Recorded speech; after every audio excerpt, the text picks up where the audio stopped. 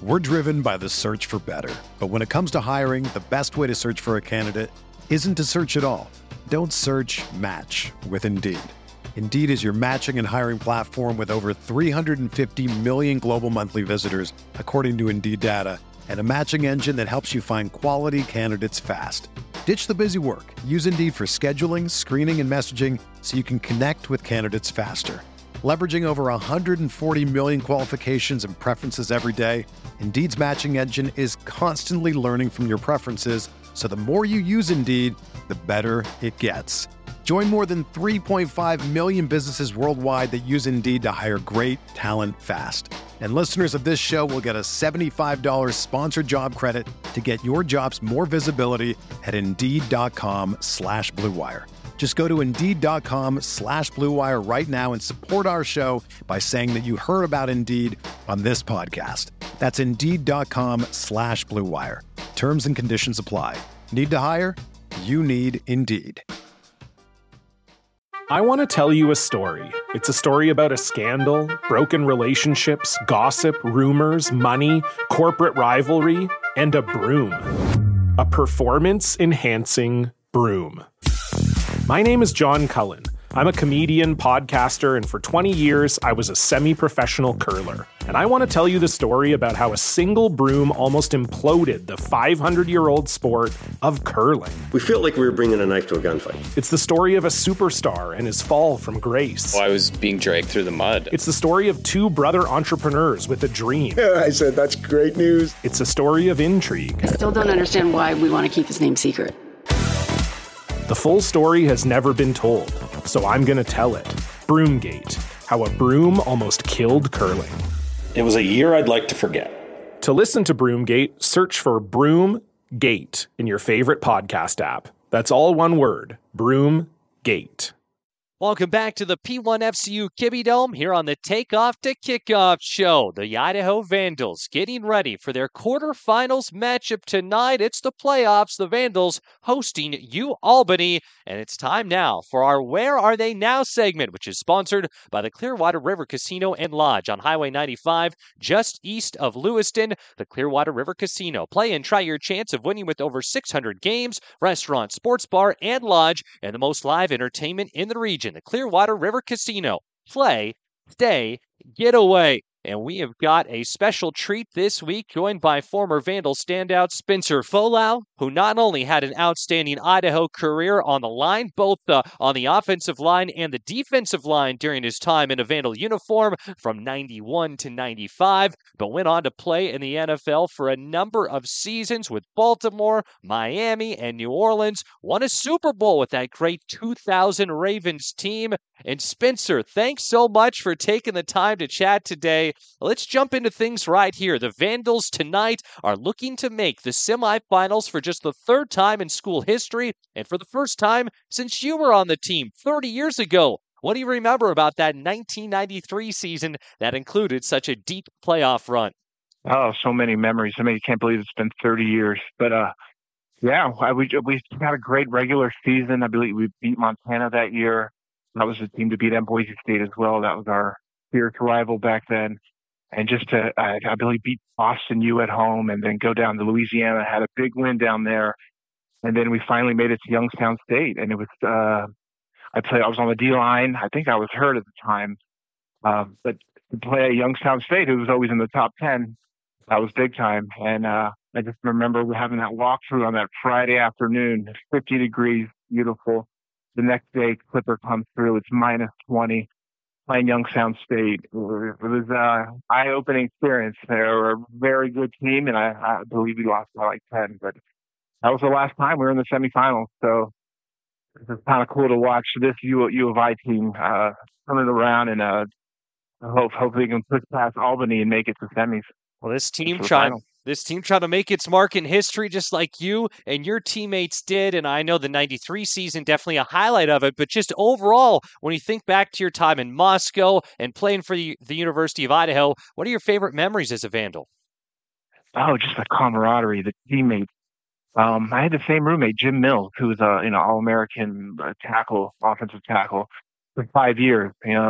Just being around the guys and still on group chats with the same guys 30 years later: Jim Mills, Josh Scudder, Jason Skelp, Ryan Phillips, Dan Zemer, the Zink twins. Like, that's what it's all about, is just that camaraderie, the teammates.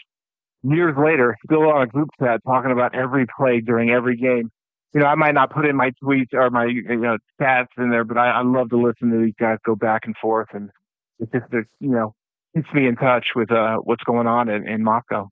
Well, I love to hear it. And your path took you to a very successful NFL career, but it's neat to hear that you still keep in touch with your teammates like that. And my understanding is it wasn't that long ago that you were able to come back to the Palouse and to revisit again, even though life is taking you to the East Coast now. Absolutely. Yeah, I brought the family. My wife's family lives in Wenatchee, and then we went and saw some family of mine in Spokane, and drove our kids down, which are at the time they were, my daughter's 22 now, my son's 20. They're both in college or graduated college. But then we have a 10-year-old. So to come back and show the kids Moscow was pretty cool, because my wife and I hadn't been back since 1996 when we graduated. So it was cool to kind of show them around, walk around campus, show them the Kibbe Dome. We got to go inside and just show them where it all started, and kind of where I met my wife, at University of Idaho when I was 20 years old. And it was cool to go back and show them where we went to college. Well, I love it. And you went on to have such a successful career in the NFL, of course, highlighted by being part of that Super Bowl team for the Baltimore Ravens in 2000.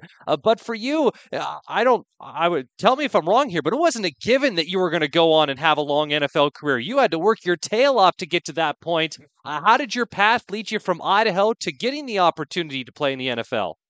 Absolutely. I mean, I go to Idaho as a D lineman, just kind of, I probably got the last scholarship, I think John L. said. Kind of funny story, but to come there as a defensive lineman and for him to move me to the offensive line after a good sophomore year and to play junior and senior as an offensive lineman, saying that he thought I would have a chance to make it in the NFL, he was correct. I went undrafted, but I was an undrafted free agent to the Baltimore Ravens here in 1996. And from then on, it was 1 year at a time. I had to go play in Europe in 1997 with the Rhine Fire. Came back, which is year by year. I had to make the team. I was probably the 50th guy to make it on the team. And then in 2000, finally caught a break and signed a 2-year tender for the Ravens, and then moved on to Miami. I won a Super Bowl, obviously, in 2000, which was a great team, great to be a part of. Then moved on to Miami for a year, then finished it up with the New Orleans Saints for about 4 years. What a great career. And you're on that Super Bowl team. And that's not just a Super Bowl team. That is a historically good team that you were a part of. Where's that Super Bowl ring these days? Is that something, does that still get slipped on your finger all the time? Do you have it in a display case when you're one of just the few people in the world who have a Super Bowl ring? There's not many of you. Where does that thing hang out these days? It's actually in a cupboard right behind me in my kitchen. I keep it, we're kind of high, like on the fourth.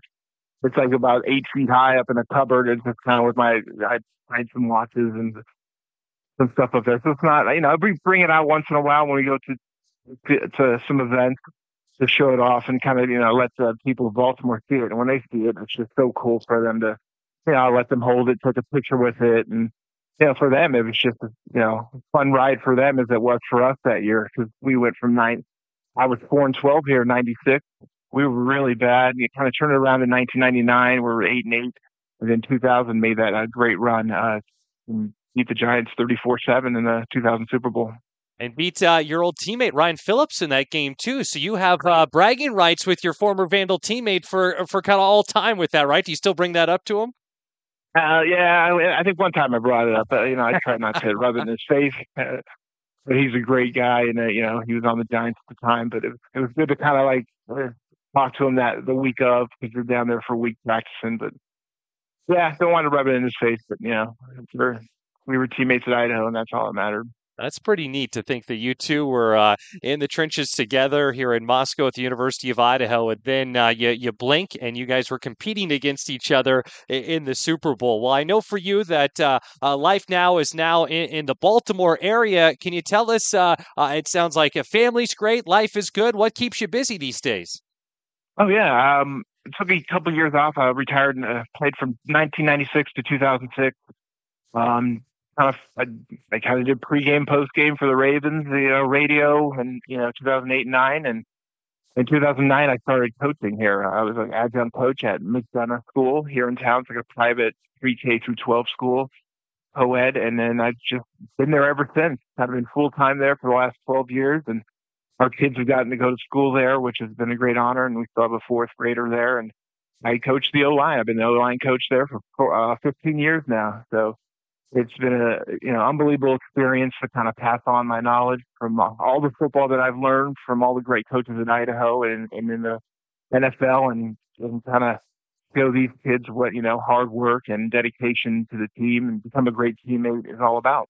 Well, those kids are lucky to have you as a coach. That is for sure. This one tonight going to be late your time, 7 o'clock Pacific, 10 o'clock Eastern. It was the same case last week. Have you been keeping tabs on the program? You've been having fun following from afar all the success that the Vandals have had, not only this year, but these 2 years under Jason Eck. Absolutely. If we can't watch it, I always record it. This past game, I recorded it. I didn't even know what happened. It was 1 o'clock or 1:30 when the game ended here. But I right away when I woke up, I turned it on, and I kind of couldn't believe the overtime game. But the Vandals, really pulled it out, and a great blocked field goal, and then in overtime, great stop on by the defense, great interception, and then come back with a big field goal at the end. It's really cool to watch and see the Kibby Dome come alive. Well, Spencer, it's been a treat catching up with you today. We really appreciate the time. Thanks so much. And it is always great to chat with a fantastic former Vandal like yourself. So again, thank you for taking the time to visit. Thanks, Chris, and go Vandals.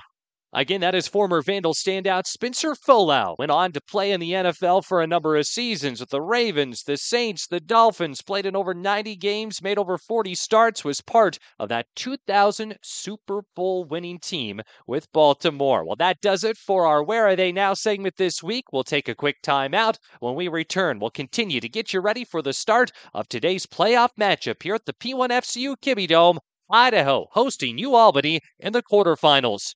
You're listening to the Idaho Vandals Radio Network from Learfield.